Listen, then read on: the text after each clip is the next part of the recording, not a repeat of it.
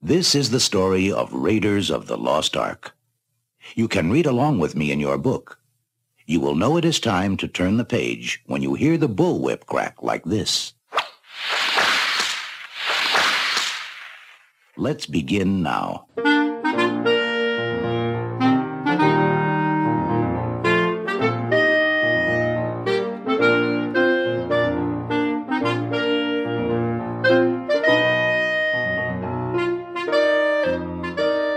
Hey folks, welcome to a very special episode of the Projection Booth. I'm your host, Mike White. On this, we are continuing our reading of the Lost Ark. We are reading the story transcripts from the story sessions that were held by George Lucas, Steven Spielberg, and Lawrence Kasdan. If you missed the first part, this is not going to make any darn sense to you, so go on back and listen to the first part. You will hear Andrew Rauch as Steven Spielberg, Chris Dashew doing the lion's share of the work as George Lucas, and yours truly doing a horrible Lawrence Kasdan impersonation. Trying to make it sound a little different from my own voice, and not succeeding at all. I usually have these intros recorded well before the show goes out, but since the release of the first episode, I've gotten quite a bit of feedback, which is kind of nice. One of the listeners even called it cocaine for the ears, which is very surprising and sounds a little dangerous.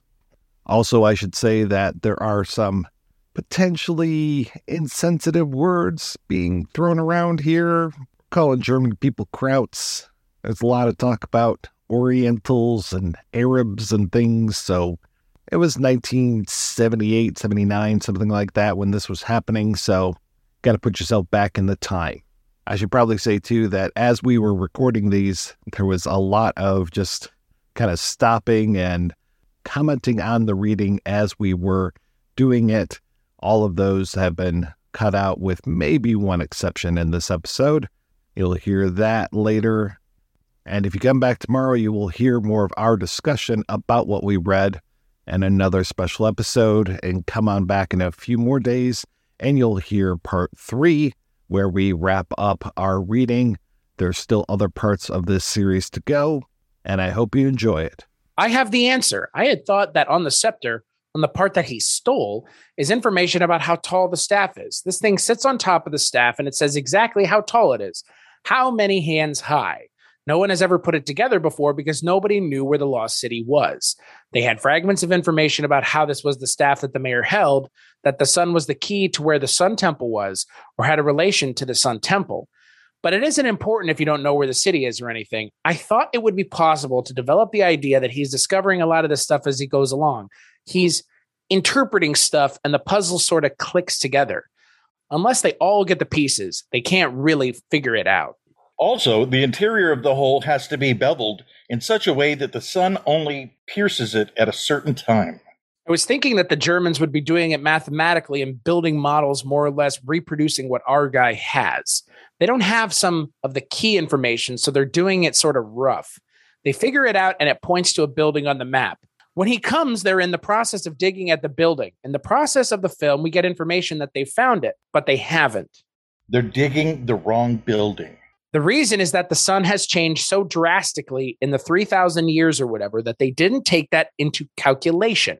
If they were all bright people, they would have thought of that. But they're dumb. The Nazis and his partners weren't that well versed in astronomy, and he was.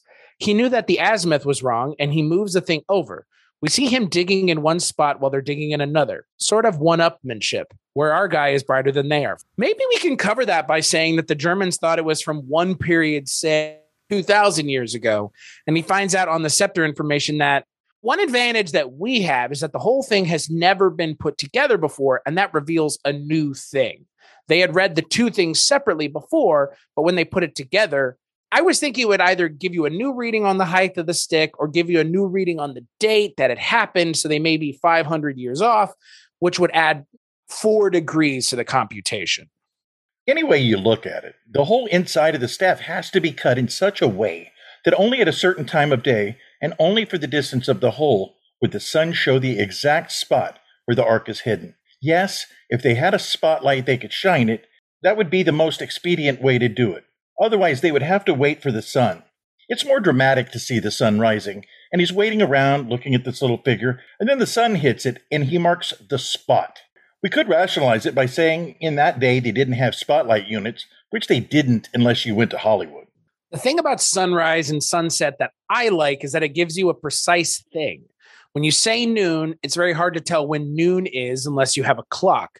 But sunrise and sunset is when the sun is halfway over the horizon, and it will always line up that way for eternity, except for the Earth shifting. Also, the time of year has a big effect. That would be another part of the calculation they would all have to go into. I thought we would relate the date to the summer solstice or the rites of spring or some particular date, the Ides of March, or however you want to do it. What they would do is not be there on the particular date, but they would know where the sun would be, so they would move it 16 degrees, and that's where it is. This can't take much time or the audience is going to go right to sleep. It has to be quickly explained and accomplished.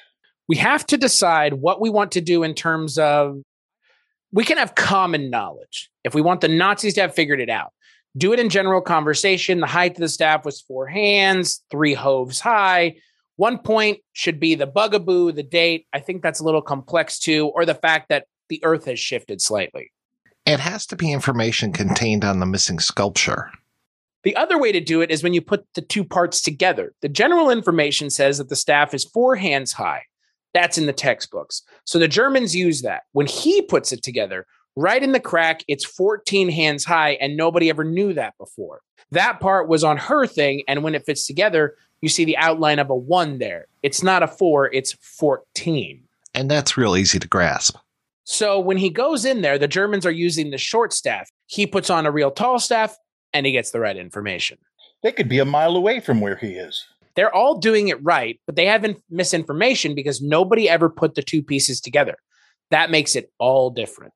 It's especially good if it's a whole maze where the digs are that you could very easily get lost in. When he begins digging on his side, you can always hear the Germans working on the other side of the city. You know, the echoes of their equipment. My whole idea, although it does complicate the way the sun comes through, was that it was all underground. The main dig where they found the city was a hole about the size of a house. When he goes and digs for his thing, he just measures off into the desert and starts digging down. And finally, he hits something, opens it up, stone or something. So it's just a little hole about that big, and it leads into a big underground temple. When he gets caught and they close him in down there, they just roll this thing over the hole, and the desert's like the way it was, except he's trapped down there. Although he could hear some of the people's strange sounds, he could also hear them in the desert. They're yelling at each other. When he's trapped in that tomb, he should get out himself. There are several things of interest that might work there in terms of the serial aspect of the movie. It's difficult in the desert, but it is conceivable having the room fill with water. Not only do they get trapped in there, the thing starts filling up with water. Wouldn't it make more sense for it to be sand? That would be a more logical kind of mechanism. That might be nice, but not nearly as dramatic. The problem is, you can't shoot the guy under the sand. The camera is always restricted to just one level. The thing about water that's more dramatic is that when it comes crashing in, it goes splashing all over the place. One way of doing it, I thought maybe the city was built on a river. You assume it would be on a river or an oasis. It wouldn't be built out in the middle of nowhere. It's possible that whatever it was dried up over the years. He would go down and there would be a river or a stream that he would be working on the edge of. Maybe a flat thing, then a cliff and a riverbed. Now, to get him out of it, which isn't easy, we should have a hidden granite rock or something. When forced by the pressure of the water, loosens a rock, that begins to come out. It would be terrific if he were forced into another chamber. The water is like a big wave just rushing behind him, tumbling him from one passageway to another, really getting hurt. It knocks him against walls. He could wash into the Germans' camp. Does he have the Ark right now? No, they've taken it away from him at this point. How big is the Ark? Big, I think. Does it float? The Ark would be gone by then. They took the Ark out and threw him back. I think the Ark is about as big as that fireplace, big box. If he's down in there, there would be, and this is a little funny, there are little beams and stuff, little trees maybe, which obviously wouldn't be down there for thousands of years. The idea was he could take one huge beam as the water is coming in, and he takes a couple little rocks. He ties the beam to the end of the beam, and then he takes a couple of the other flotsam and jetsam or whatever, and he kind of finds that, and he ties it about halfway up the beam. So he's got a beam like this, and he has weight on one end, and then he's got a bunch of junk there. So as the water takes it up, it rights the beam up like that, and the beam is sort of just floating there. Suddenly, the weight isn't enough for the thing, so it sort of lifts off and floats like this, and he pushes it around until it gets the right position. So as the water lifts off, just the hydraulic pressure of the water lifting it up, because it sink the beam would stop at some point. It would stop, but the water would keep rising, and it would push it down. There would be tremendous amount of pressure, depending on how much junk he had tied to it, to push through something. It's a good idea, but I think that at some point, the equalization inside if it's that big of a limb that it's going to push something out, it's not going to stay upright. It's going to be floating this way or that way. If it's floating, it would put a weight on one end and he could ride it. And then he would just keep tying flotsam onto it. The more flotsam he has here, the more pressure would build up. My original idea was that he just took a beam, and if he shoved it up, eventually the pressure would make it poke through. I thought it would be some kind of big log, but I don't know why a log would be down there. I wish there was a way for him to get out of it with no resources. How's the water coming in? Maybe that's the way to go. Maybe there's a way out at the top of an unreachable ceiling. But then, if he's getting up toward the door, he can get out. It's better if there are some mummies around. It's obviously going to be an expository scene, no matter how you do it. We want to do something to make it better than just a regular scene. Let's talk about the Washington scene. Another way to do the scene is, you think you're so smart, because he knows more than they thought he knew. So they give him test questions, and our guy knows all the answers. I like that. They're telling him, but he knows more about it than they do. Or it's possible that they know he knows a lot about this. He knows about it because of his mentor, who has a piece of it, which is also why they want him to do it. There is a unique way. He comes in with the colonel, and the colonel says, "What we have here is the legend of the Lost Ark. You know all about it, don't you?" "Yeah, I know everything about it. Here's a ticket to Cairo." Do it as blatantly as possible. They'll appreciate it. The other way to do it is let him know about the Ark and not them. Have the army guy say that they found the lost city. Hitler is going after all these artifacts. He believes in all the supernatural stuff and everything. We don't know what they found out there, but it must be awfully important because they're sending for this professor. Our guy is the one who puts two and two together. Then he sort of explains it. They have all the pieces of the puzzle, and they want him to get whatever the Germans are after. He says, "I'll tell you what they're after. They're after the Lost Ark." Is there some way to bring in the mural? They're completely unaware of it, and it's right there. Yes, they could have the mural. Maybe they've intercepted some photographs of the mural that were found in the city. They're snuck off some copies of the German correspondences, drugged one of the couriers, something like that. You're talking about the map of the city. Yeah. I'm talking about the frescoes that show the Ark being carried away by the army. The army crumbling in the path, and the Hebrews valiant and racing behind the Ark, and thousands of Romans clutching their stomachs and light coming out, and they're covering their ears. They're shouting, a real mayhem scene. And our guy turns and says, "And that's what Hitler wants." You can do that in one of two ways. You can either move the location or you can have it in the room. If you have it in the room, it's going to be, there's the Lost Ark right there.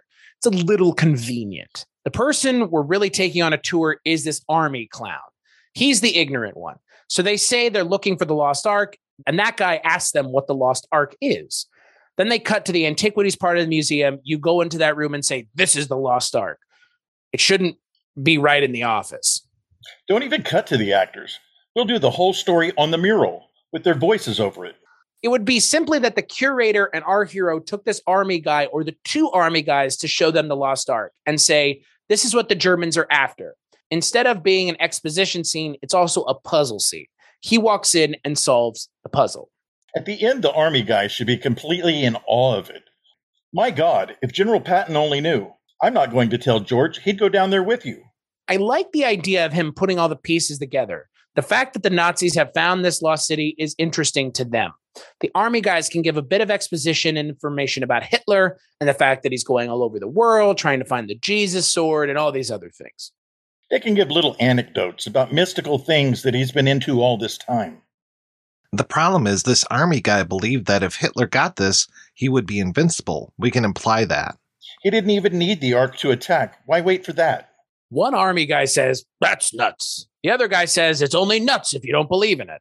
But if you do believe in it, think of what you might do. And on the basis of that, he has to beat the Germans. In the end, the basis could be, it's not that important to us, but if it's important to them, then we want it. The army guy should be the opposite of Patton. He should think it's all a bunch of bullshit. And why doesn't the army go for it themselves? It's too overt an operation for us to get into with the world on the brink of war. And if we tried to take this operation and get it through normal channels, they would laugh us crazy. It's more of a personal thing for this colonel or whoever is doing it. If the Germans want it so bad, I want it. I want to keep them from having it. This is a semi-official thing. The situation is too sensitive to waste the energy on something that's just so nebulous. It's important, so they want to at least send this guy off to do it. They can't do it as an official army thing. But if that's what they find, then the museum will pay them a commission because they want it. Of course, that fouls up the end. Of course, in the end, if he tells them that it is a secret weapon and it destroyed them all, then they decide not to give it to the museum. They stamp top secret on it and shove it away in a vault somewhere.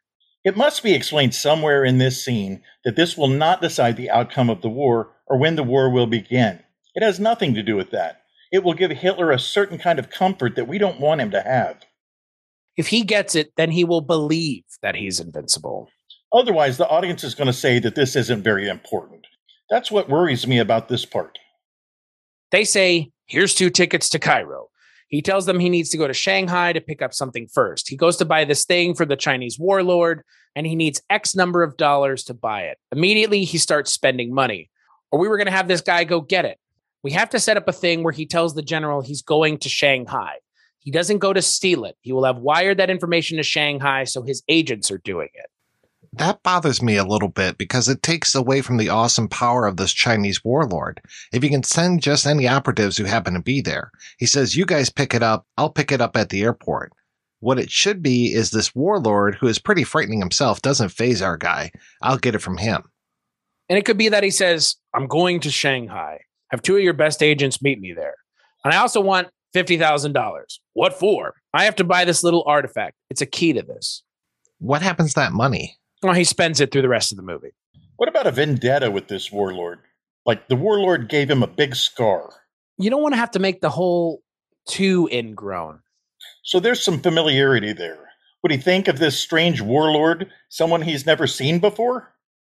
Obviously, he can be aware of where it is, just as we're aware of a lot of things in the film business. It's possible that he knows the guy. He might not know him, but he has to know that it's there.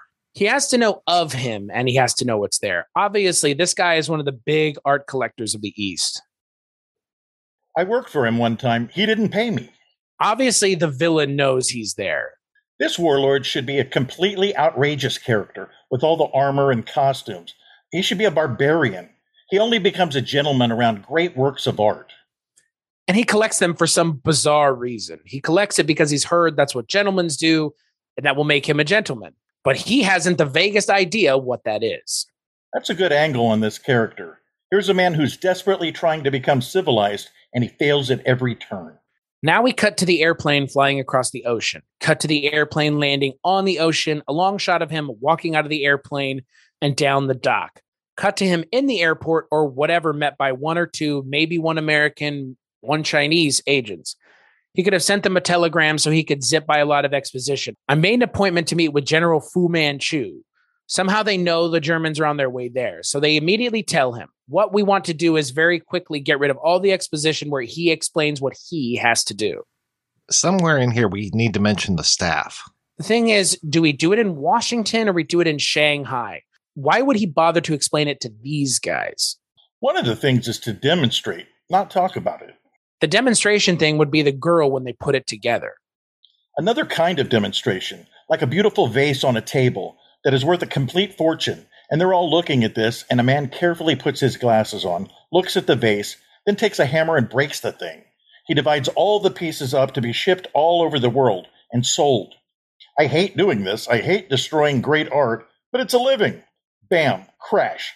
You realize that this is what happens to all great works of art to make more money for the greedy bastards. And the audience realizes that this is why the staff is in several pieces. There could be a demonstration of what the staff does before he gets to Nepal, show why it's so important without telling them, without adding to the exposition in Washington. In Nepal is when he talks about it, the height of the pole, and he puts it together and he realizes it's 14, not 4. We have to know what he's doing in Shanghai. If you don't know about that staff, you don't understand what he's getting from that warlord. We can say, we're never going to find the Lost Ark until I get the Staff of the Sun. Other way to do it, as I was saying before, is if they intercepted photographs which they were sending to his rival that have pictures of the floor of the map, and he knows instantly what it is. It would be good for him to have that information. Instantly, he knows they are going to go after the staff. It has been totally unimportant up to now. Once they have the map, then you need the staff. All of a sudden, it's very important. This is the map of the lost city. The mayor had a staff with the sun on top, and when you stood there, the sun would shine through it and point to the temple where the ark is. You could actually explain it backwards. You start with the lost city and you end with the ark. They have these pictures. They found the lost city. This guy is going. What does it mean? Well, this is the map of the city. The mayor used to stand in this big circle with his staff, and the sun would hit the staff, and the sun would then burn into the secret temple of the ark, which no one knew except at that time of year or whatever. The guy says, "What's the ark?" The ark is what they're after. That would work. Then we know everything. They say they'll send him to Cairo. Then he says he's going to Shanghai because that's where the top of the statue is. We don't have to know any more than that. When he gets that part from Shanghai and he gets the girl's part, how much would he have? I think he would have the whole staff then. I was thinking back to where they had part of it. They have the map and they have the research information. So it's in 2 parts, and she's wearing the sun, and at the bottom of the sun is the number 1. Right, at the point where they were broken apart. In Sanskrit. Whatever, it's in Cairo, but it doesn't have to be. I only use that because it's one of the 30 cities. In the research, it will probably be an Israeli city. In the Middle East, somewhere we'll be able to find a plausible city. We can say he heard about it in Cairo. We can say whatever we want. I was seeing it that they had lost it and their fortunes changed. In the end, it would have to be modified to fit the legend. We should try to remain as consistent with the real legend as we can. Whatever holes there are, we can fill. We shouldn't deny what the legend of the Ark is. The whole concept was that you could talk to God with it. The whole thing has to be believable.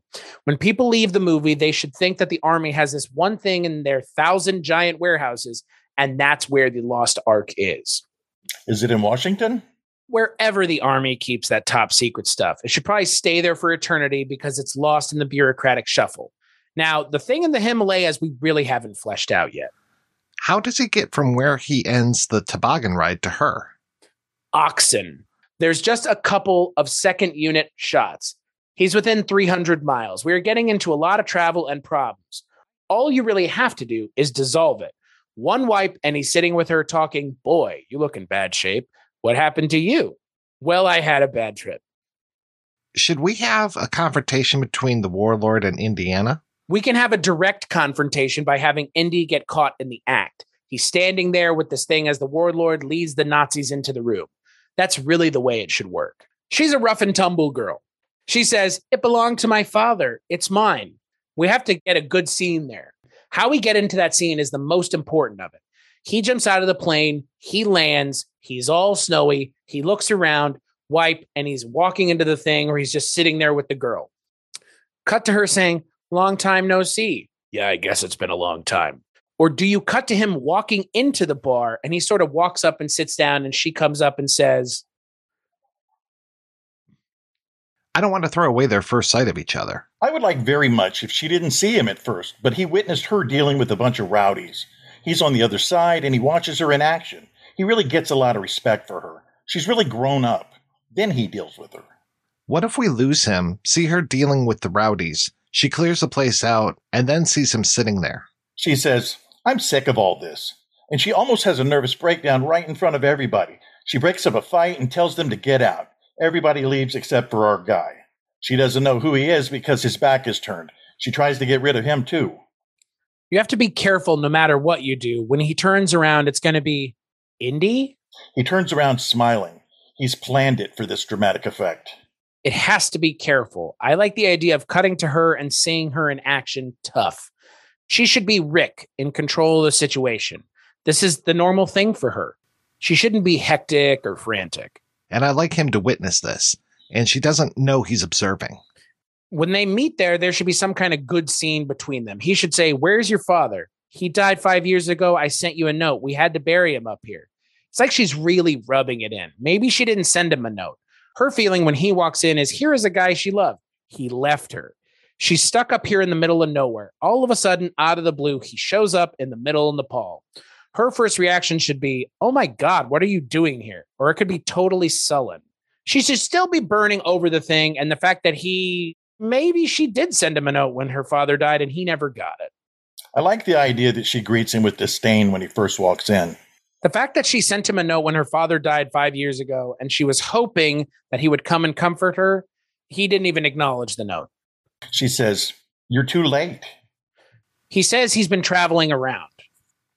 I wonder if her first reaction isn't going to be to hit him. Something unusual, not just a slap. First sight, register who it is, wham. "Still got that right cross I taught you." "Hey, Junie, long time no see." Wham! And she says, "Get out." They should refer to the death of the father. The idea that he's there to find her father, his old mentor. He's not there to find her at all. The father had the other part, and he thinks he might be able to help him. She should have her hair like Veronica Lake. You only see one eye at a time. When he asks her for it, she could be all pissed off about all that stuff because that's what got her there. She loved her father, but she puts on his act. It could be interesting if she were putting on an act. "I threw out all that junk when he died. It ruined his life and it ruined my life. I never kept any of that junk. He was a fool." He says he wanted to buy it. She starts pumping him for money or something, telling him she sold it to an agent and I can tell you who the agent is if you cut me in. That may be later. She says no. Or maybe she says she sold all the junk to an antiquity dealer. She tells him where the junk is. He says, "Thanks. Was that all you wanted?" "That's all I wanted." She says, "Why don't you come back and see me later?" Some kind of thing where he has to come back. Maybe it should be on a personal level. Maybe they become friends. He leaves and then we cut to, she reveals that she's got it. Instantly, you say she's got it, but she's not going to give it to him. The first tender moment is they kiss, embrace, then part. His hand draws away whatever was covering it, and he sees she's wearing it. Maybe she could be very tender about it. She's keeping it because it does remind her of her father, and she doesn't want to give it up to him. He doesn't tell her exactly what he wants, just that it's one of the artifacts her father had. She tells him she threw it all away. This is the one thing she kept. You can play it either way. She's holding out on him, or she doesn't know what he's talking about. He almost walks out. We know she has it, but he doesn't. Essentially, he tells her what he wants, and she tells him she wants to get out of there and how much he is willing to pay for it. But if he went to buy the other thing... That's why I was bothered by the money. Or he could be a nice guy. "Look, I'll give you $50,000 for it. I'm just trying to be nice." Jesus, $50,000? This must be some trinket. In the middle of the negotiations, the Nazis come in. Maybe this time they're out of the bar, gone to the bathroom. Then the Nazis burst in and he protects her. He kills a couple Nazis. She says, "What was that all about?" He tells her they're after their pendant. This must be some pendant. What is it anyway? He tells her a little bit about it. This must be worth more than $50,000 if the Nazis are willing to kill for it. I want in for half. He makes the mistake of offering her the money. I like what you said yesterday, which is that she wants to go back a lady. The 50 grand would do it. That's what bothers me about his having the money to give to her. She's going to go through a lot of hell now to increase that 50 grand. But she doesn't know what kind of hell she's going to go through. You mean she's been stuck in this hellhole and she's going to turn down 50 grand? Maybe he offers her $500 and she turns that down. Then he offers her $6,000. I know what you're saying. If she got that money, she'd take it and run. Let's not give him the money then. All we have to do is... We have a million places for him to lose it. On that toboggan ride, there could be a shower of money. To hell with that. I'm lucky to be alive. Or he could even lose it with the Emperor. He doesn't have to have it. The only reason he has to have it is we know he's not going to steal it from him. I like him having it, and I like him losing it. They're racing to the airport, and the money belt comes off and flies into a junk anywhere along the line. When the Germans burst in, I like the idea that they can't come to a deal, and he leaves. As he walks outside on the street, there's all these nefarious shadows converging on this place, on her place. It's not just a staff car pulling up. We have to assume that these guys are agents and not just SS officers, trench-coated. Like the guys in The Great Escape. He hides in the shadows and watches all this take place, and he has to get back to the cafe to save her. rather than just being there and getting caught with his pants down. It's better if he comes to her rescue. I like the image you conjured yesterday of him being on the balcony and looking down from above. Maybe he could do something neat from up there. This is the first time he's come into a direct confrontation, your standard. With Nazis, you have to use your fists because they're despicable people. This won't be too much of a problem. It's just a matter of twisting the situations. I think the first two are unique enough in their only way not to conflict with this. After this, we don't really have that much before we have him get into the real mess. This could be a big fight. And I like the fact that he's somewhere else, either upstairs or coming back in from outside. It would be nice if they left in a huff, they fought or something. He left rather pissed. I don't think he would leave without the pendant. That's the only thing that bothers me about it. So he goes upstairs and stays up, plotting how he's going to take it off of her. That makes him into a real rat. That's all right. He never does it. What he does is just the opposite, saves her life. No matter how you do it, the fact that he thought about that is the rat part. Rhett Butler was a rat.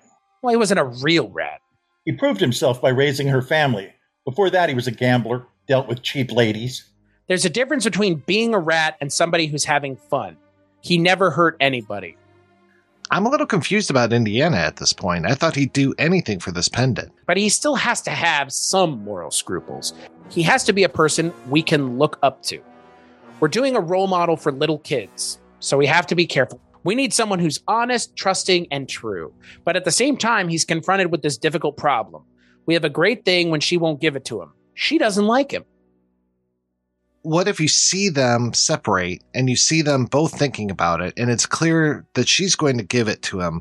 Then he saves her and she doubts his motivation. Was he coming to steal it or was he coming to rekindle the romance? It doesn't have to be crystal clear to her. You could have it where he finds the pendant, they have some kind of a thing, and she hides it. Although in the fight, it would be great if she were wearing it. Maybe she was writing a note to him when they attack, and then she takes it off. I'm enclosing this pendant. If she took it off and it's sitting right there on the desk, it more or less has the same effect. The Germans come in and start punching her around and asking where the pendant is, and it's sitting right there. What's it made of? Stone. I thought it was metal. It could be metal. It can't be wood because it's too old. If it's right there on the desk, the pendant is in jeopardy. During the fight, show feet almost stepping on it. All you have to do is have her have a little wooden box. She takes the pendant off and puts it in. She starts writing the note, and the Germans come in. One of the Germans puts his hand on the box and asks where the pendant is. He comes in and they have a fight. In the middle of the fight, they knock over the table and the little box breaks open. The pendant goes rolling across the floor. Immediately, you think someone is going to see it. It's sitting just out in the open. You're afraid one of the Germans is going to notice it. He finally gets rid of the Germans and he picks it up. I love the idea of fire. When it rolls across the floor, it could roll into the fire. You don't think it's going to burn up, but he has to retrieve it. Maybe at the same moment he uses fire as a weapon. I love it if he could burn down her only stake in the world, which is the inn. That's a good idea. The pendant might lead him to the fire. He uses the fire. The Nazis would do it. Let's have the Nazis cause the fire. He's the one who brought the Nazis there, so it's his fault anyways. I like the idea of doing the old branding iron scene before he bursts in. I love branding iron stuff. It's a red hot poker. That's what starts the poker. It starts immediately on the fight. When he comes in, he knocks the poker out of her hands. The poker goes into the curtains, immediately starts the fire. They fight, the box gets knocked off the table. One of the Nazis sees the pendant as it falls and starts to go to the floor for it. He gets hit in the head by a falling beam or something. When it's all over, they end up with the pendant and a pile of rubble. And she says, "You're going to be a long time paying for this." Then he feels sort of obligated to bring her along since he does feel sort of guilty. She has to sort of insist. That's why it's important in the first scene that we understand she's a tough broad. She doesn't give a shit about going out and roughing it up a bit, but she has no idea what they're in for. She wants to get out of there, and she still loves the guy. She can say, "Charlie, you're my ticket home." Wouldn't the Germans pull guns and start shooting? Yes, but he comes in and he uses his whip. He also maybe has a gun. You can just have as many Nazis as you want. You don't have to have 20 Nazis, just a couple of agents. There should be one big Nazi, the torture guy. He's 6'6", weighs 290 pounds, wearing this huge overcoat. He's the guy, if our guy hits him in the jaw, he only hurts his hand. And you have the local yokels, the two guys with the Tommy guns and the furry overcoats, yak coats, just off the border warp, whatever. Sort of the local interpreters they've picked up. Right now, we've got about 5. 2 local yokels, 1 big Nazi, and 2 other Nazis. The Nazi is struggling with our hero, and they're kind of rolling around on the ground, and one of these henchmen is standing at the door, trying to get a clear shot because they keep moving. 2 of the other Germans who are struggling with the girl say, "Shoot both of them!" The German who's rolling around with our hero panics, pulls out his own gun, and shoots the guy with the Tommy gun, kills them both to save himself. All the bad guys in this movie are so vile, they turn on themselves. Now they're standing on the rubble. Cut to Cairo. Let me ask you one thing about this fight. How gory do you guys see this movie? Not very. Not very. It should be Saturday matinee violence. How about death by fire? That's okay. Now we have 2 people in Cairo. We have his old friend who's an archaeologist who's digging out there. And we have his old friend, the Arab digger. He is like a workman/foreman. He's like his old sidekick. He's got the Arab kid. That's where they stay. Obviously, he was doing some digs out there at one time, and they go back a long way. He's a Walter Houston Arab type. And he has a young son who's our tag-along. Never stops talking. The crazy little Arab kid that's really a pickpocket. The old man is poor, but very well connected. He's the one who gets him the boat and the tools and the information. Plus, he probably knows a lot about what the Germans are doing. He's like the chief digger in the area. Obviously, the Germans have hired all these diggers, so he knows what's going on out there because they keep telling him every day. He gets updates on the situation. How do you guys feel about subtitles? I don't like them. I don't either. I think it would be better if we don't understand what they're saying. I like hearing English, but with a German accent. Depends on how you work it, but I like hearing people speak in their native tongue, except for people who have a right to speak in a different tongue. You don't have to talk to the people who speak in a funny tongue. Only the lead characters speak broken English. Everybody else speaks what they speak. What about when Indiana assumes German? Should we know what he's saying? When does he assume German? When he's carrying the Ark to the truck. I don't know that it's important that we know what he's saying. There's more tension if we don't know what's going on. Let's say the Ark villain is French. When he's speaking to this German, Maybe they could speak English. Maybe the arch-villain is smart enough to speak German, but they're not smart enough to speak French. what about the Arab kid? He's just talking endlessly and you never understand what he's saying? But if he's going to be a buffoon character, you want to understand him. Maybe he slows down once in a while to say something stupid. When he talks fast, you just don't care. We might be able to play on that. It's conceivable that he and his father could speak English because they work with English archaeologists all the time. I'll write the entire movie in English. I think you should go to his friend first because then we get a reevaluation of what's going on. We have a scene around the dinner table with 18 kids. We find out that the Germans have made a makeshift staff. The French professor has made it and used it to pinpoint a temple. Now they're digging for the temple. It's great. The Germans have already found the temple and they're trying to dig it up. The old man says, "Don't worry, I'm making it slow. It will take forever for them to find it. We had a cave-in yesterday." Or maybe he says they have a cave-in to slow them down. That's the exposition that goes on in that scene. I wonder if his friend should be the one who helps him find the number. We don't have time to do that in the Himalayas. Then he goes to his friend who is digging on another project. He's working on the thing he's been working on for years. He's sort of an East Coast Yaley. He's his old roommate, same age, but he's gone the straight route.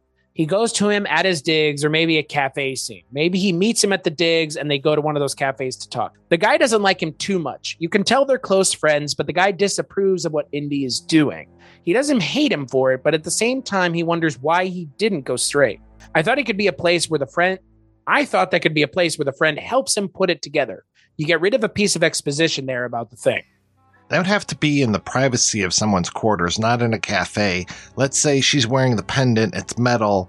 At the point below, it might be flat. It could be some sort of size that she could strap it to his body.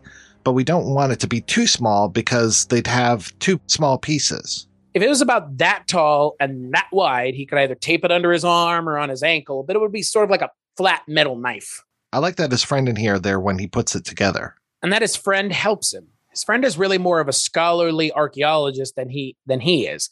It's old college buddies. It's the turning point. Originally, it was a puzzle that everyone was puzzling over, and it was his buddy that found the key. I don't know if the scene with his buddy should be the next scene. It might be good to have the Arab scene, then have an action danger scene, and then have the scene with his friend. Then the next place we're going is when he's on the dune overlooking the camp and he sees all these tanks and stuff. An action scene could be a Cairo street scene, tents and a big sword. They also have daggers. It's the kind of scene where maybe he's getting followed. A bunch of Arabs try to jump him in the street, and there's a Nazi with them. They know that he's there. Now she Tags along. Before, this is where I had her go off with the Germans and come back with all the information. But I think we can get the information from the digger. I don't know what we do with her. How about if we have her kidnapped? Who would kidnap her, and for what reason? The Arabs. Maybe they're going to rape her. White slavery. I would rather have a plot kidnapping than just a carnal kidnapping. If he gets jumped on the street and they take her, obviously the Nazis. Maybe they're taking her to find out what she knows. She fights them off, but they get her in the process. They take her alive rather than kill her so they can find out what they know and what he's after. Maybe these are like semi-agents of the Nazis, but more agents of the Frenchmen. It's something he's more interested in. Or they're Nazi agents, one Nazi and a bunch of Arabs. Maybe there's some writing on the thing that he can't decipher. In the scene at the home in Cairo, he's putting the thing together and he's trying to read some of the stuff and he can't. He shows it to the Arab and he can't read it. It's much older than anything he knows. Then he says, "Is Phil still around?" Yes, maybe Phil can read it. He takes the thing to him to try and find out what it says. And it's on the way there, they get shanghaied. This is where you have a great street fight, maybe use his bullwhip. In the process, she gets captured. Whisked away to a waiting staff car. How does he react to that? Does he go on to see Phil, or does he go right after her? Yes, it seems pretty mundane that he would go on to Phil after that. Is there some way to really convince him that she has died? That's fun. But you have to do it really well, and I don't know how. And then he could feel bad about it until he sees her again. It could be the obsession trick. The car she's in goes offhand, disappears, then appears again, goes off again, and appears again. Then it goes off a cliff and burns. In fact, on one of those dog legs to the left, they jumped out with her and the driver went off alone and he actually crashed. We in Indy feel that she's dead when we see the car burning at the bottom of a cliff. That would work. You could sort of cheat. It's all the images of a girl in the back seat just before the thing goes over. You don't really see her, but you think you do. You're convinced that it actually happened. Or you see the cars switch, another comes in and takes over. But Indy knows and isn't fooled by it. You sort of think that he's going to go after the wrong car, but he doesn't. He goes after the right car. And that's the car that crashes. But we don't know is also in the process of that, there's another switch that happens that we don't see. There are two switches. We see the first one happen. The second one is set up the same way. That's good. What can he chase him with? What if he jumps on a camel? I love it. It's a great idea. There's never been a camel chase before. Is this camel going to chase a car? You know how fast a camel can run? Not just that, he can jump over vegetable carts and things. It could be a very funny chase that ends in tragedy. You're laughing your head off and suddenly, oh my God, she's dead. We have to go another way of getting them off the cliff. They're starting to get on the outskirts of town, going along this mountain road. He doesn't follow them down the road. He goes over the hill. You have shots of him racing along and shots of them racing along. He sort of comes down right in front of them with a gun. They're riding along and he's pointing a gun at them and they go off the thing. And that's a way for him to get them to crash. And he thinks he killed her. This isn't working out at all. It's a cheat, but we have a piece of her clothing or something, or her purse. When do we have the big fight with the flying wing? That's when he gets into the camp. It's a secret landing strip, too. It's what they were going to use to fly the Ark back to Germany. We still have the big fight in the moving truck to do. And now we have a camel chase. We've added another $1 million. Not really. How much trouble can a camel be? It will be funny. It'll also be great because the camel is so outmatched with the car. Once he gets out of town, you realize the car is going to outrun him, so he veers off. It has a whole lot of twists in it. And when you cut to a close shot of the hero, it's really erratic and bumpy. He can go through clotheslines. The car goes under the clothes and half the clothes on the line are wrapped around the camel for about a block. Then we have the scene with the old friend. It'll be better because he feels terrible. They can talk about old times, his wife and his mother and the dorm, whatever. This thing has cost me more than I... And then it will be a great moment when he goes into the tent and she's all tied up, ropes all around her in a gag. She's over in a corner somewhere. You mean she's not going to be in a rolled up rug? And he rolls out the rug so we get rid of her for a while? It's only for a couple scenes. He sees his old friend and his old friend puts the things together and gives him the clue about the change in the exposition. He's mourning the girl and that's where we find out it's 14 feet instead of 4 feet. Maybe the friend helps him build the staff. He would have a lot of stuff, especially at the dig. How are they going to carry it around? It doesn't have to be 14 feet. It could be inches. It has to be in hands anyway. It's some old Hebrew measuring system that's translated into whatever you want. He goes out with Sabu, the Arab clown, and the girl. No, the girl is gone. And the number 1 son of the digger. Well, the number 23 son. The girl has been kidnapped already. And he's sad and remorseful. Kidnapped and killed. He killed her, then talked to his old friend. In the scene with the old friend, it might be interesting to zap it with something, meaning a shadow on the wall. We don't want the bad guys to find out about the trick, the discrepancy. At the same time, if one of the waiters started to pull out a knife, some kind of thing to hype that the scene in terms of action and suspense and terror. Maybe somebody plants a bomb while they're talking. Arab walks by and leaves something, then walks off. At the last minute, he figures something out and they duck and the thing blows up. An Arab sent by the Germans? Somebody who was following them. What if the guy who's bringing the tray of food in is pouring powder in the drinks all through the food and the soup? He's laced everything with poison for both of them. He brings it in, sets it down, and they're wrapped up in their conversation, but the food is always there with this implied threat. At one point, our hero would take the chicken and just start gesturing with it. He's too caught up to eat it. He's not paying attention, and this cat jumps up on the table and nibbles on the food. The cat freaks, just goes crazy and jumps up, climbs up the walls. And he says, I'm not going to eat this. What if it's an animal we hate, the animal the audience can't stand? It's always after our hero and doesn't like him very much, like a mongoose. A monkey is a perfect thing. What animal don't people like? A rat. A pet rat. It doesn't have to be a pet. He's looking the other way. The rat comes up. That's a pretty brave rat. It wouldn't come on the table. Let's say we make 2 scenes with his old friend, or maybe even 3. After the girl dies, maybe we cut back to him and the Arab family, a very short remorse scene. We say where he's going, an expression of grief from the family, then we go to the old friend. They were on their way there when the whole thing started. Rather than she dies and he just continues on his way, he goes back and we have a short scene with the family consoling. Maybe the old man gives him another piece of information about what the Nazis are doing, so we move the plot along just a bit. It's very short, about a half a page or a page. Mainly, it's just a little respite. Now we know he's going back on his mission again. That way, it makes her getting killed into a little bit more of a thing. The minute they hit Cairo, we can assume that they're being followed. Maybe this Arab operative is the one who has the monkey. It's a villain monkey. The Arab can make him do things, and he sends them in there to steal the piece. They arrive at the airport or whatever. We don't see them at the airport. So we cut from the Himalayas to Cairo, busy streets. We see them walking down the street. We realize they're being followed. The guy is carrying a cage or a little box. And this can be like 2 or 3 shots. They stop for a second. She stops to look at something. He's irritated and wants to keep moving. The guy opens up the little cage and he pets the little monkey and sends him off. The little monkey goes to the girl or to the guy and makes friends and tags along. They get to the house and the monkey comes in. They just can't get rid of this monkey. The girl says she loves the monkey. The guy says to get rid of it. The monkey is making faces and doing cute things. You establish the monkey. On the street, they're going to the friend's house and the monkey is riding on the guy's shoulder or something. It goes on the camel chase and everything. Then you go back to the friend's house for this little respite scene and they write something down. Or they do it in the first scene. The monkey looks around as they write something down. The monkey picks up the piece of paper and goes out and gives it to a guy outside and then comes back. He's like a little spy. It has to happen real quick because it's very short until the time we want to kill him. He kills the monkey spy. Can the monkey wear a turban? It should be dressed up. Yes, in these 3 scenes, because the 4th scene is where he dies. We have to establish that he's spying on them. What is the monkey trying to get? Information, pieces of paper and things.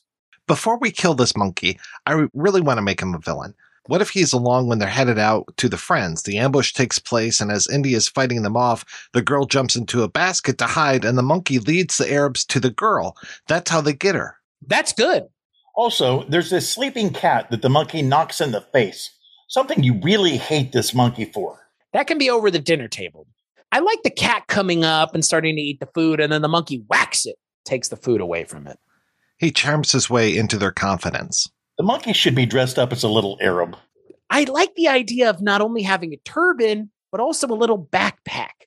When he puts in the thing, it's sort of picking up letters, any mail, scraps of paper, wads it up, and puts it in his pack. We give him a chance in one of these scenes. He follows them down the street. He doesn't have to follow them. They take him with them. He climbs on and they can't get him off. When she's taken away, he could just go back to his master. Then when Indy is with his friend, he could appear again. Indy is not going to suspect the monkey. When they get ambushed on the way to the house, we have to have that sort of scene where the monkey takes off his pack and he gives it to the guy. What if we do that before? I don't want to have a big scene where they say they're going to leave. We should do these in cuts. They're walking down the street. The monkey is on his shoulder. Suddenly, the monkey jumps off and runs away. She yells for him to come back. He says, good riddance. Then we follow him and he takes out all of his stuff and he gives it to some guy. The same guy who dropped him off. And then you follow that guy and he sort of signals to somebody and then they attack. In the middle of the fight, the monkey sort of appears again. When she hides, the monkey runs over to the thing and points her out. He gets on the camel, cut back to the home, and he's there lamenting, and the monkey comes back in. I think the monkey, Heil Hitler. Good garbled. I Good think garbled. the monkey's something, Heil Hitler. And then the greatest line that I've read so far, that's up to you and the trainer and the monkey. The monkey could come back in the quiet scene and put his arm around him. You might even want to play it where he thinks the monkey ran when the bad guys came. Back at the house, when the monkey comes in the window, well, at least you came back. At the next scene with the old friend, the monkey is there. The monkey beats up the cat. We break this into 3 parts. The first scene is with the family. The second is at the digs, wherever the old friend is working, or the house. You go into one of these nice Arab houses with servants and everything. I like the idea of them catching the servant. The servant brings in the food, then goes out. There's a scuffle outside, a fight, and our guy goes out. They think he's there to spy or something. You don't know there's poison. It should happen before they put the thing together and discover the mistake. It's important that it should be very clear that whoever the spy is, the poisoner, has no idea that they're making that discovery. The other thing is, possibly when they're writing stuff down, we could still have the monkey taking something, being a thief in that scene too. It could be interesting if Indy caught the guy or the servants caught the guy. Something where he sort of finds out afterwards. I don't know how important that is. We have to see him do the poison. We cut from the digs when he says, come on over and have some dinner. Cut to the servant putting the powder on the food and bringing it to them. I don't know why it concerns you that he'd get caught. Let's say he puts in the poison and then take off. He wouldn't hang around there. He's not a listening spy. He's a poisoning spy. He takes off. They continue their conversation. The monkey eats the food and drops dead. It would be more plausible if if you cut to him going into the house and they're being followed. When they go in the house, you follow the bad guy. He goes into the back, into the kitchen. He poisons the food without the servants knowing it. The regular servant brings the food in. If it's a strange servant, the guy would know. Nobody would know there's poison. Even the monkey wouldn't know. The monkey comes with Indy? Right. We're going to have the monkey in 4 or 5 scenes. Monkey's bite. The monkey drops dead and they get to the staff. What does this scene accomplish between the two of them? Plot-wise, they're discovering the major difference between the old and the new. We get a little bit of tension of old friendship, a little bit of character stuff about them. Plus, we have the tension of the poison going on through the whole thing. Where do you see the digs? I see them sort of in the city. There are city digs and distant digs. One of the reasons I was worried about them catching the guy was I was worried about the guy hearing. What would be interesting, this might be too complex, they're sitting around talking with a plate of poisoned food. There has to be one thing that they would eat around the dip or bread, something they might not eat, like the olives or something. It would be off to the side, not something that's on their plates. The real servant brought in the food. They're engrossed and they just don't get to it yet. Then when they get really close to the puzzle, behind their back, the monkey is eating. So they say, this puts us way up on the Germans. Let's have a bite to eat. I was thinking they bring in the couscous and stuff and they put a plate of olives there. Would the guy put the poison just on the olives? That's all he could get to. That's the only thing he could find in the kitchen. Maybe it's the oil he pours on the olives. The olives are sitting there and they're eating, and maybe a guy reaches for an olive and drops it. He throws one up and it misses. It bounces off his forehead. This is while they're carrying on their exposition conversation and just beginning to talk about the thing. They haven't really mentioned the fact that he has the thing. As he grabs for another olive, he sees a shadow on the wall or something behind the window. He maybe grabs his bullwhip and gets the guy. That's the guy who poisoned the food, and he's also listening on them. He has to do away with him. The guy has to be run off or killed. The guy asks what he was after. It was after this thing that I got. We know that the guy is nowhere around when they talk about it. That gives them a break to get away from their meal. While they're doing it, the monkey is eating the food. I don't know if he even needs the staff. The guy just takes a string and it says it's 89 inches. Then he takes it, puts it in his pocket. So when he gets down there, he can just take the string off and measure off a stick somewhere, break it off and use it. When they say that's the answer to the thing, they realize the Germans must be digging in the wrong place. They turn around and the monkey is dying. You know, I think it would be funny if, as they're talking about this and the olives are between them, you see a hairy little paw is pulling olives off the plate, coming in and out of the frame. Finally, the paw comes up to grab an olive and begins slipping like palsy. You use a little mechanical paw, and then you hear a thump. The monkey eats the olives during the exposition. It would be great if the monkey keeled over with an olive in his hand. I wouldn't eat those olives. As our hero looks over and sees the dead monkey with pits all around him, his friend is tossing one up, and he finally catches one in his mouth. Hey, I got one. Our guy hits him on the back and makes him spit it out. Saves him at the last minute. Either one can save the other. He flips it up, and as it's going into his mouth, the other guy grabs it. They ask him why the hell did he do that. He points to the monkey sprawled out on the floor with pits all over him. Bad olives. One thing that bothers me, the monkey eats just the olives. He can eat other stuff too. Rather than olives, it could be dates. They would stick to his head instead of bounce off. It's better with olives. An olive would bounce around the room. The good thing about dates is that that's something monkeys would be crazy about. How does he put the poison on them? Well, he could do it with an oil. You assume it would dry up. Maybe it's just a liquid that he pours on. They look like they've just been washed. You see a guy washing the dates, and then the other guy comes in and pours this stuff on them. Is this a daytime scene? I always envisioned it as a nighttime scene. When the Arab is outside listening, can they be in kind of a tent thing? The only time you see the Arab is when some headlights go by and make the wall translucent. They had a lot of French doors over there. When it's backlit, you see the shadow of a man that's not there without the lighting. Or you can have a giant shade that's pulled down. Does he go outside and kill him? Well, that's what we have to decide. What could he do with a date that would start a sort of Rube Goldberg sort of thing? Very simple, but it would spook this guy. That's hard with a date. I want to get rid of him so we know they didn't learn anything about the thing. What if he does hear? Just as they're talking about the 14 inches, the headlights sweep by and our hero sees him. We know the guy knows. Now we have to stop him from taking this information back. When the second pair of headlights sweep, but there's nobody there anymore. So our guy quickly gets up, runs outside, and hears footsteps. Then we can justify his wiping this guy out. Either that or he's run over by a car in his haste to escape. I don't understand why you want to keep him around. I just want to establish without a doubt, He barely gets the poison on the dates, then he runs off. the audience will think he's hanging around somewhere. I would think that to make sure that it worked and he would hear them. You know how when somebody is watching, you begin to talk normally? The guy says, listen, I feel a draft. I'm going to close the window. He walks over to the window, reaches out, and then he pulls the guy in the window, right through all the stuff. I don't think he has to kill him. He can either knock him out or he can catch him. But if you catch him, we have to give him to somebody. And that takes a lot of time. You can have his own people kill him. I think the idea of him throwing the date, if it were a peach or a banana, it would be easier. If there was a big stone beam and it was under the canvas and above the beam, it opens with a lot of pots on the beam. He could throw the thing and hit one of the pots and the pot could fall over and hit the guy on the head and knock him out. Who is he? Well, he was trying to get to this. I don't think it's a problem if this guy isn't hanging around. I don't mind if he runs away after he poisons. Just cut outside and this guy is running and he jumps on a truck. Okay, we'll assume his job was to poison, not to listen. The monkey is dead. We establish the 14. He says goodbye to his friend. Is this the last time we see this guy? Yes, and at one point I had him at the boat to see him off, but then I decided the family would be better. But we can use him there if we want. The girl is going to be sent back with the kid. The old digger would have all the contacts. Then he goes out there for the first time with Sabu. And he looks over the hill, and there are all these Germans and tanks and tents. He has to figure out a way down there. What he has to do is to try to get down into the diggings, set up the staff, and figure out where the temple is. At the right time of day. So he would be sitting on a hill waiting for that time. We were talking about sunrise or sunset because then it's a fixed time. What does that do for the angle? I know. If it's down in a hole, it doesn't work.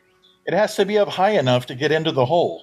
The problem is if it's a big thing on the side of a mountain or something, then it's a big deal. Plus the fact that why didn't they find the city before? What if they have dug it out and the map is on the wall instead of the floor? Then you will get a spot of light. You can also make it a big hole, like 100 by 100 feet. It's really been dug out. The sun comes down and one of the wall of the hole is part of the temple, and maybe it's on the wall. The idea is that it is angled down. We have to make sure that the height of the thing would make a difference. It seems like it would be easier to understand if it's on the floor. How important that it be at sunrise? It's not crucial, but it's very hard to fix a time 3 candles. I think you might have to make it work at sunrise. I know how to do it. In these stills that we have with the pictures of the map and everything, we also see pictures of the layout of the temple. Maybe it is in the ground, but when they've excavated it out, there's a big hole in the top of the temple. There's photographs of the hole and photographs of the thing. All our friend has to do is say, when the sun hits that hole and you stand in the center of the symbol, there's a big symbol on the floor, there's a map on the floor, and there's a big hole in the ceiling. When you stand on the symbol with the staff and the sun hits the rim of the hole, it will shine through and fall on the map. All we've done is raise the horizon. Instead of having it down there, we've made the horizon this hole in the ceiling. It's the original hole? Right. We see stills of it in Washington. He says it explains how the sun would come through the hole in the ceiling, and the sun would come through the staff and point to the temple. All he has to do is figure it out himself. He sees the photos and says, I figure the sun is going to come through that hole at about 7:33. We don't want the hole to be too small. No, it's a big hole, like a skylight. Then you would see the sun. Are we creating 2 points already before they even get to as soon as we have the 2 points, we have a line. Are we creating a second point with the hole so they wouldn't even have to know how high to make the staff? It would be determined. A line of light that would come into the room like this, and their staff would be down here. They wouldn't know how high to make it. Look, like this. You're saying that when the sun hits the hole, the entire room is flooded with light. Yeah. I was thinking that when it hits the hole and the light is moving across here like this, that's the time there's like a line of light. It wouldn't work. Why? You'd have a line which is like the sun in this building.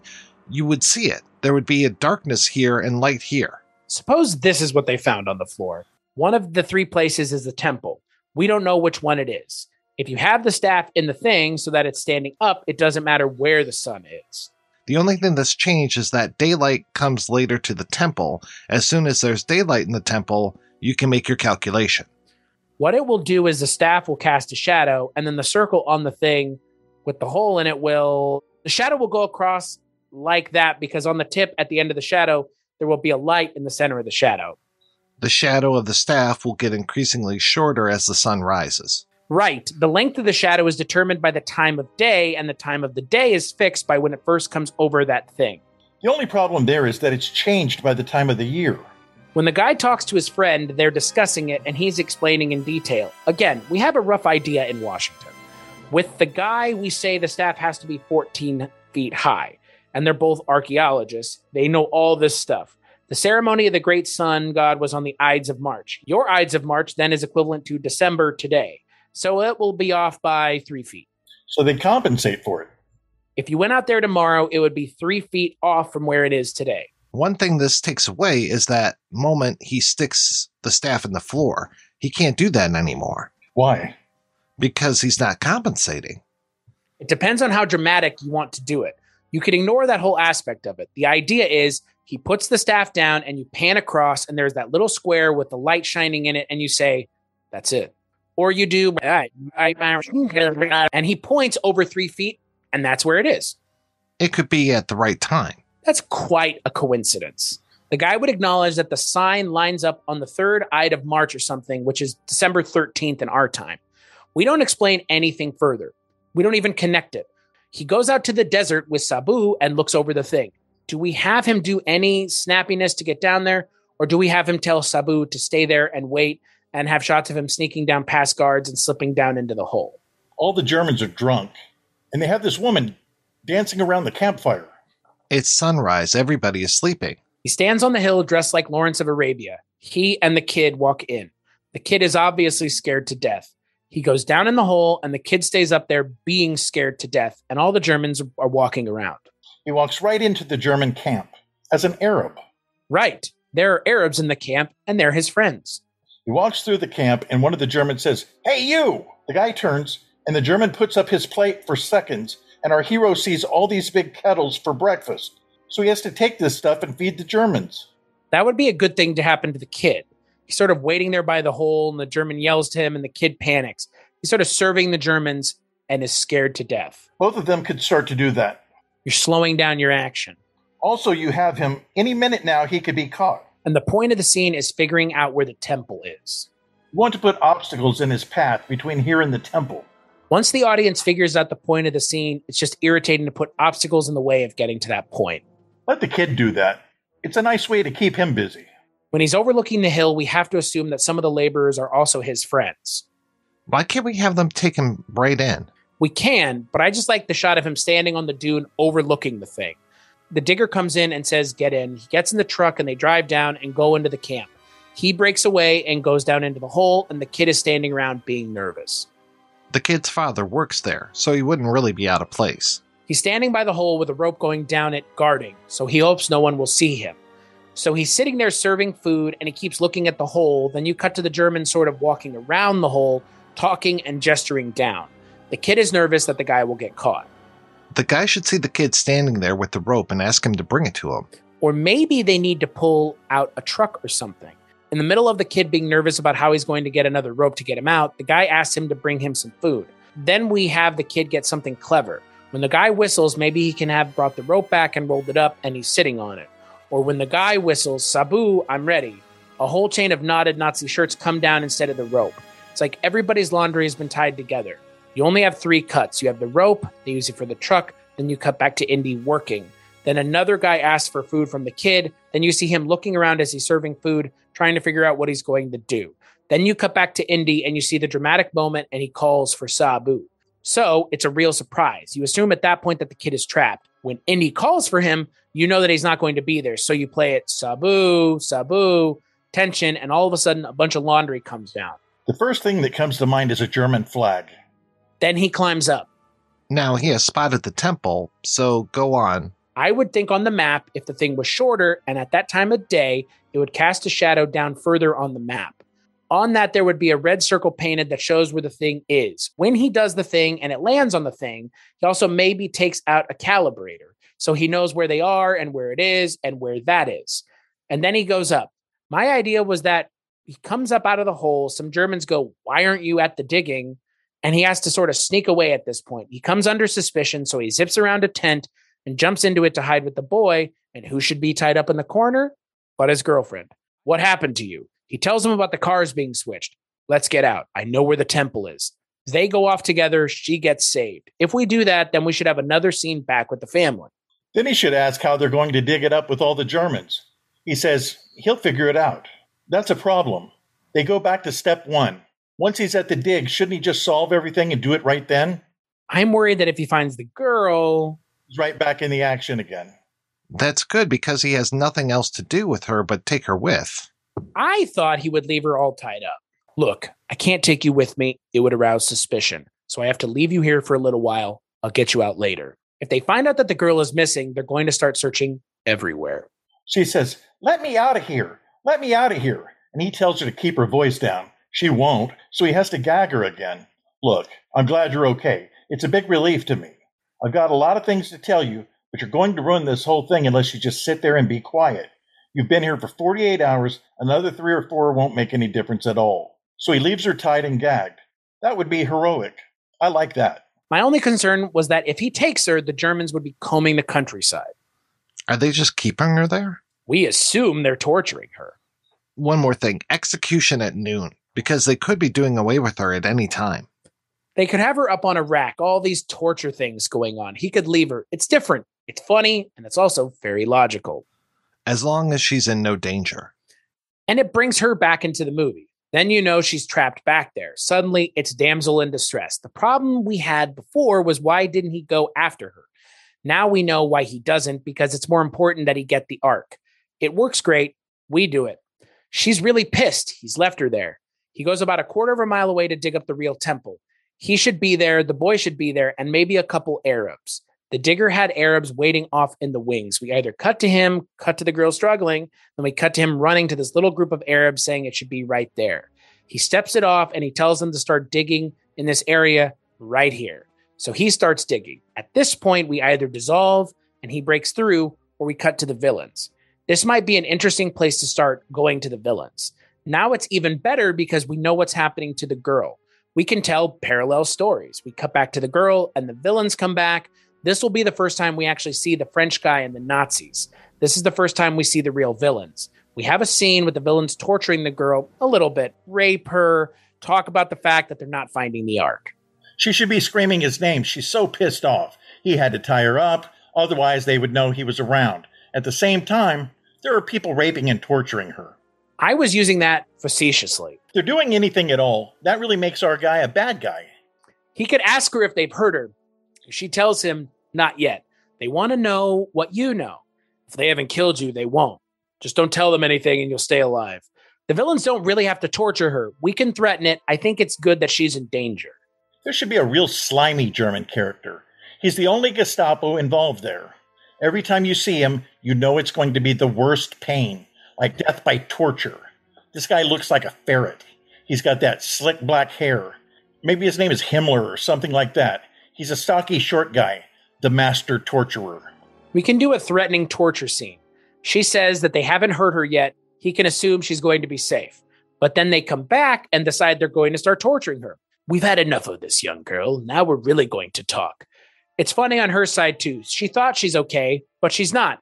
It is a good time to cut to the villains and establish them. Maybe they've broken into the thing and found out the Ark isn't there. Now they're figuring out what they're going to do, saying that maybe the calculations were off. They're really angry with the Frenchmen about the fact that they didn't pick the right temple. It's going to take us years to dig up this whole city. He says, maybe it's in the other chamber. We have 3 chambers. At the rate the Arabs are digging, it's going to take them a week to get into those other chambers. He says, I know it's there. I know it's there. So there's a lot of doubt cast whether they're going to find it. The Arabs keep slowing the production down because they're the friends of the digger. We sort of get their point of view. The Fuhrer wants this right away. How did they figure out where to dig? They built a 4-inch pole instead of a 4-foot pole. Because they knew what one piece was? Right. But they thought it said 4 instead of 14. Then how did they get a spot of light?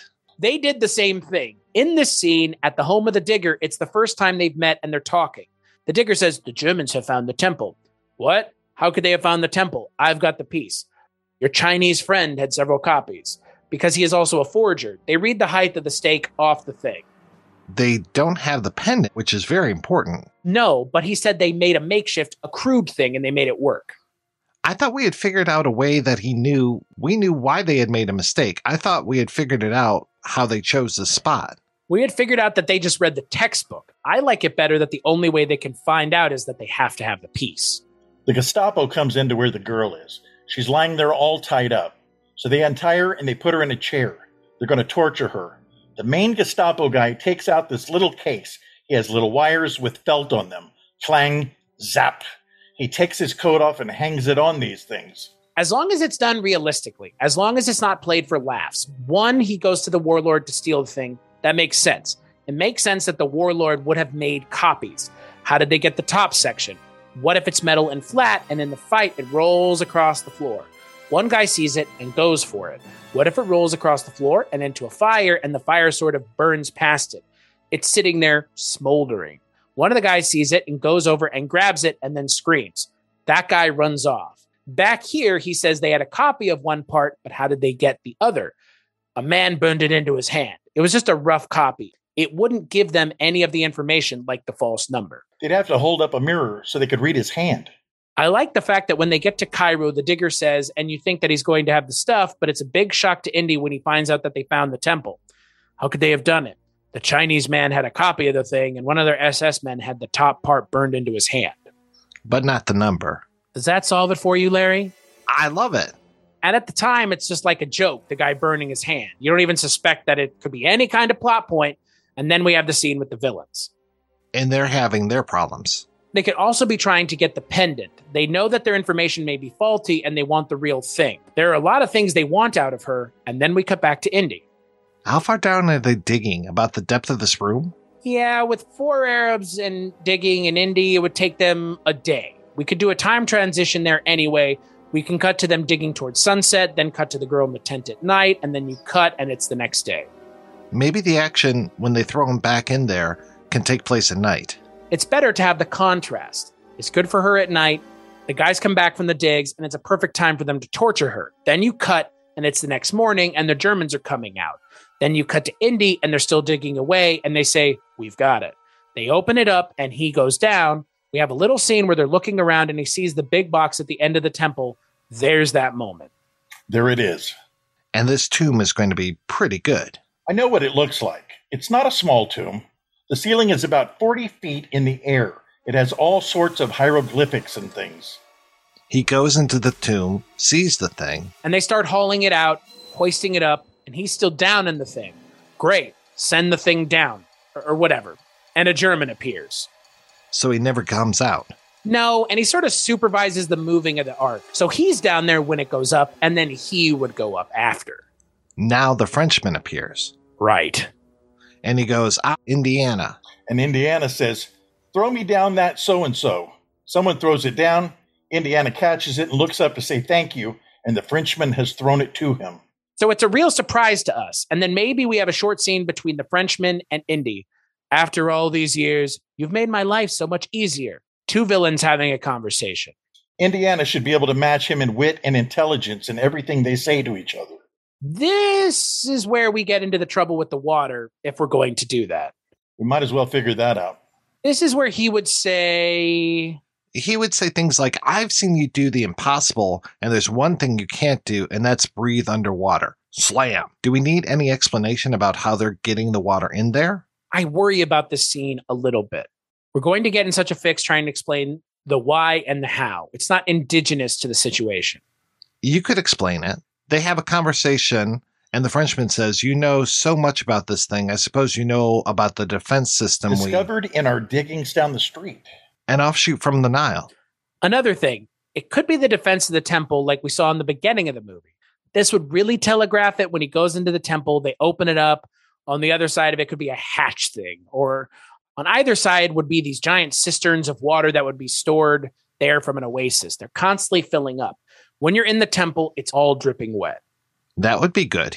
He goes into a sand temple and there's moss on the walls. That would be really strange. There's like a giant water well in the middle of the temple. It's like the temple where all the water was, which would be the key temple, the source of life. It's the source of life and the source of water. It would be like an artesian well. So the water comes up. From the bottom.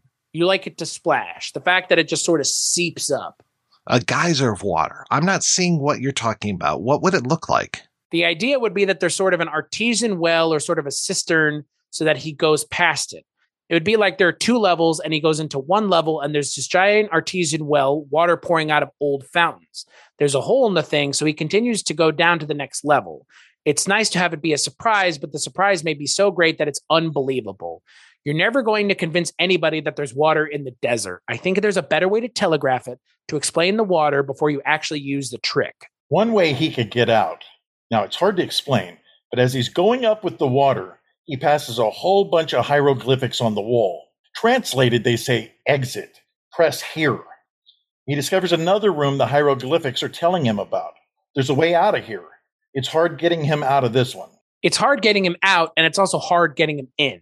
We should ask ourselves if this is really what we want to do here. Do we want to close him in the temple, lock the door, and then have something else happen to him? Why can't they close him in the temple and lock the door, and he sits down thinking about what he's going to do? Because there's no way out. And all of a sudden, you hear strange animal sounds. The Germans have put some kind of man-eating animal in there to get him, like maybe a couple of lions or tigers. He hears this growling that gets louder and louder. He goes around this corner, and you realize a chute put these horrible animals in there, and they're starving. He realizes that however those animals got in, that's the way out. But the animals are trying to get him, and all he has is this bullwhip, and maybe some clever devices hidden under his clothes. We'll do an animal fight. He works his way to this little chute where the animals come out. Somehow he gets out that way, but I don't know how. One of the first suggestions that you made, replacing the water with sand, might be of interest. It's like Land of the Pharaohs, where they had giant sand chutes. There would be giant sand chutes to protect the temple. Not only does he close the door, he says, "This is your last hurrah. If you don't die of starvation, the temple's defense mechanism will get you." Wham! He pushes the lever, and all of a sudden, these old stones fall away, and suddenly sand starts pouring in on him from four directions. He's sort of fighting to keep above the sand that's filling up the room. It would be more dynamic than quicksand, where you sink slowly. He'd be almost buried by all this sand, so he's constantly trying to climb out of it. Then the issue would be the sand could fill up to the point where the thing collapsed. Assume the floor of the temple is really the second story. There's another floor below it. When the sand comes in, the floor falls through into the next level. As he's climbing, you hear creaking. You get a shot of him falling through the sand. He lands in the sand at the bottom of another temple, but there are doors. You can have him walk through the buried city. Then he finds another digging and gets himself out. It's so convenient. The circumstances have permitted him to get out of this one. You could do the same thing with water. Or he sees some water being channeled, a little stream going out a crack. He realizes it's a loose rock, and he can get out that way.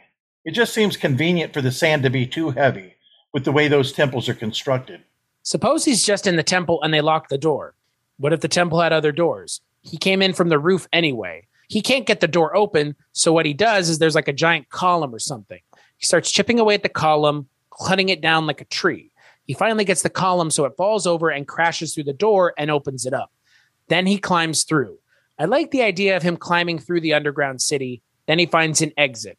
The idea of Nazis putting tigers in there, you know what it's like to fly a tiger in from South Africa? It would have to be a neighborhood tiger. There weren't any tigers out there. I'm not in love with the idea. You can have bats and stuff, make it slightly spooky. I like the idea of, okay, while the water's rising, he climbs up onto the moss on the rocks. He sees a column which is weak. He finds a rock and pulls it out of the wall. He begins pounding away at the column as the water is rising. His hands are all bloody. He's able to loosen the column so that it falls through a wall or through a door. And then all the water rushes through? And he swims out with the water, and it's a waterfall. Only problem with the water is it's going to be hard to do, and it's going to be hard to rationalize it. We can't. We can call it the Temple of Life and establish that it has water in it, but at the same time, it's like the sand. Plus, it's such a classic thing. Okay, what about snakes? All these snakes come out. People hate snakes, possibly when he gets down there in the first place. Asps? They're too small. It's like hundreds of thousands of snakes. When he first jumps down into the hole, it's a giant snake pit. It's going to detract from this is interesting. It's going to detract from the discovery of the Ark, but that's all right. We can't make a big deal out of the Ark. He opens a thing and he starts to jump down, and it's full of snakes. Thousands of them. He looks down there and sees them. What if they scurry out of the light? Then when he says they're afraid of light, they throw down the torches. You have a whole bunch of torches that keep the snakes back. Then he gets the thing and they take it out. And the guy says, "Now you will die, my friend." Clunk. At the clunk, 3 of the remaining 4 torches go out. So he only has 1 more torch, and the snakes start coming in. He sits there with 1 torch, knowing that when the torch goes out, it's the idea of being in a black room with lots of snakes. That would be really scary. Okay, the snakes are waiting, looking at him. Thousands. And the torches are burning down. He's trying to keep it going. The torch goes out. The whole screen goes black. The sound of the snakes becomes more intense. You hear him backing up. The camera pans and suddenly you see it's black. But there's light coming from several cracks. It's not completely black. That leads him to an opening, to a rock that isn't so flush against the other rocks. He knows there's access. He keeps pushing on it. He gets a little more room. What are the snakes doing? The snakes are coming at him, but the darkness gives him his way out, the clue of the way to go. If he was there with 1 torch, he'd see that. It's pretty dark. I like the idea of he's got the last torch or maybe the last 2 torches, depending how long we want to play this out. Say there's 35 torches.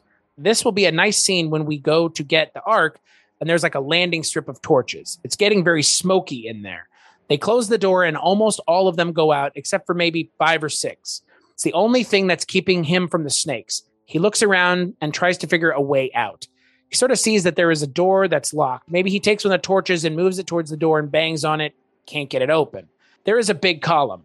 What if he takes... During this whole thing, the torches keep going out every minute or so. Now he only has 2 torches, so you know he's getting really desperate. He works his way over to the column and shimmies up. As he goes up, he drops one of the torches and it bounces down. He only has 1 left. The snakes are sort of winding their way up the column. Suddenly, a bat comes flying out. He drops a torch, or he takes the torch and sort of pushes it behind the column, and snakes slither out. He starts pushing between the wall and the column. Finally, this torch goes out. It's only just a glow around his face. He's sweating and straining. Shots of snakes slithering towards him. He finally pushes it, and the column goes crashing down. We could have a couple of crashes from above. Obviously, it's very thick. Column knocks out a portion of the wall next to the door. It would be great if he was just left hanging there. It breaks open the door. Now he has to get over to the door. I think we're going to have to leave him with one torch. I don't want to get into a whole long thing.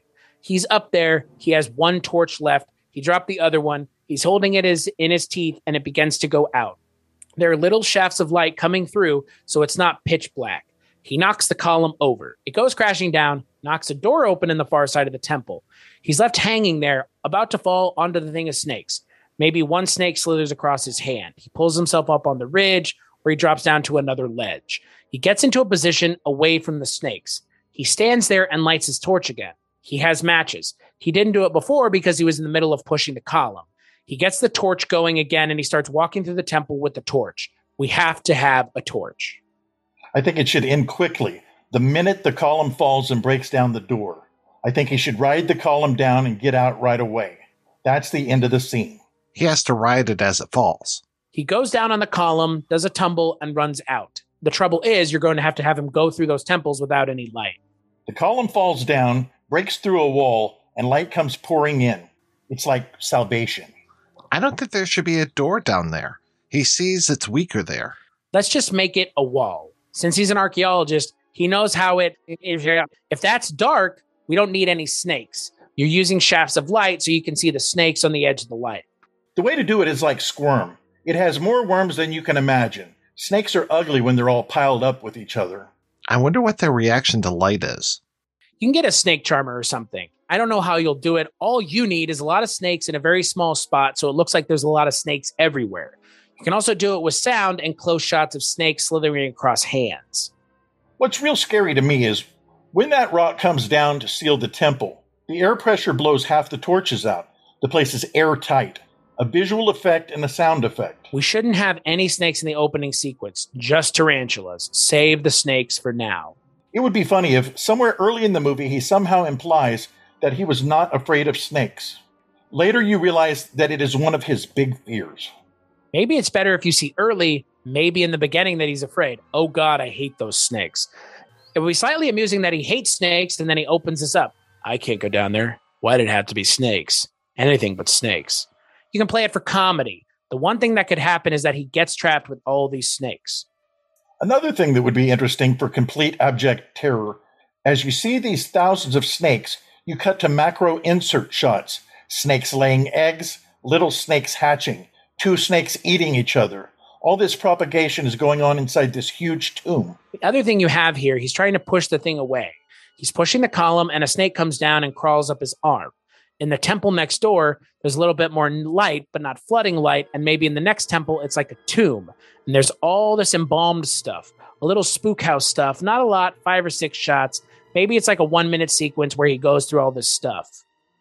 Maybe little tiny mice climbing around on the corpses. Rats. Can we use the bat in the first scene since we've taken away the snakes? Okay. There can't be too much light because they've been digging in the middle of sand dunes. All the light would come from above. Is there anything he could light, like rags or something? He has torches there. It would just be a matter of relighting them. Walking through these catacombs, you don't see the dead people until the light hits them. If he reaches into his pocket and lights the torch again, that hurts it for me. He always had that capability. Or we just don't let the last torch go out. He jumps down with the torch. I think it would be good if it were almost gone and he brings it back to life. He's blowing on it and he gets a burst of light. He's in the catacombs and the bodies are piled like cord wood. Bodies and skulls and things. He walks through the tomb and then you cut outside. This is the point where we have a choice of doing things. Does he go back and get the girl? Depends on how quickly you do this. He goes through the catacombs. He sees the light at the end of the tunnel. He pokes his head up and the Germans are out there. Cut to the Germans on the airstrip. Flying wing comes in, taxis around. Is the airstrip revealed? That's what we'll have to decide. Of course, how would they have time to build it? Why would they? It's probably just landing on the flat desert floor. Anyway, the wing lands and taxis around. Germans are going to load the Ark onto the plane. One of the things he wants to do is take control of the airplane. He'll hijack it. A lot of the wings are like little fighter planes, a tiny cockpit with 2 guys in it. Ooh, that's even better. All you need is him poking his head out of the temple and seeing all the Germans. Then you cut to the wing landing. I want a great shot of the wing flying. The wing could land, taxi to one of the buildings and say, fills us up with gas, we have a precious cargo to load. They're loading the wing with gas and he goes and gets in a fight with the guys. He can get in a fight with the pilot and a couple other guys. He beats them all up. In the process of beating them up, the plane gets loose and crashes into something. It crashes into the gas pumps and it creates a fire. And then the wing burns up. A giant explosion. That's good because the Ark isn't in the wing. They haven't even loaded it yet. They say, get this thing gassed in a hurry. Don't shut the engines off because we have precious cargo and has to get out of there right away. The guy starts to go to the pump and you pan over and there's Indy. He jumps the guy and the thing blows up. There's a big fight first. Then the wing starts breaking loose. You see the wing hit the gas pump. Then you cut to the Germans. You see a giant fireball behind the tents. That way we don't have to show the plane blowing up. Then everybody runs over there. They're running around and yelling and going crazy. Get the truck to Cairo. Get it to the main airport. We'll put it on one of our fighter planes. Then you see Indy scrambling along, black face and torn jacket. Sabu is in the tent with the girl, tied up. We'll just do away with his 2 helpers. We can play this along a bit more if we want. He looks out of the temple. And that's where we should end. That is a good spot to end it.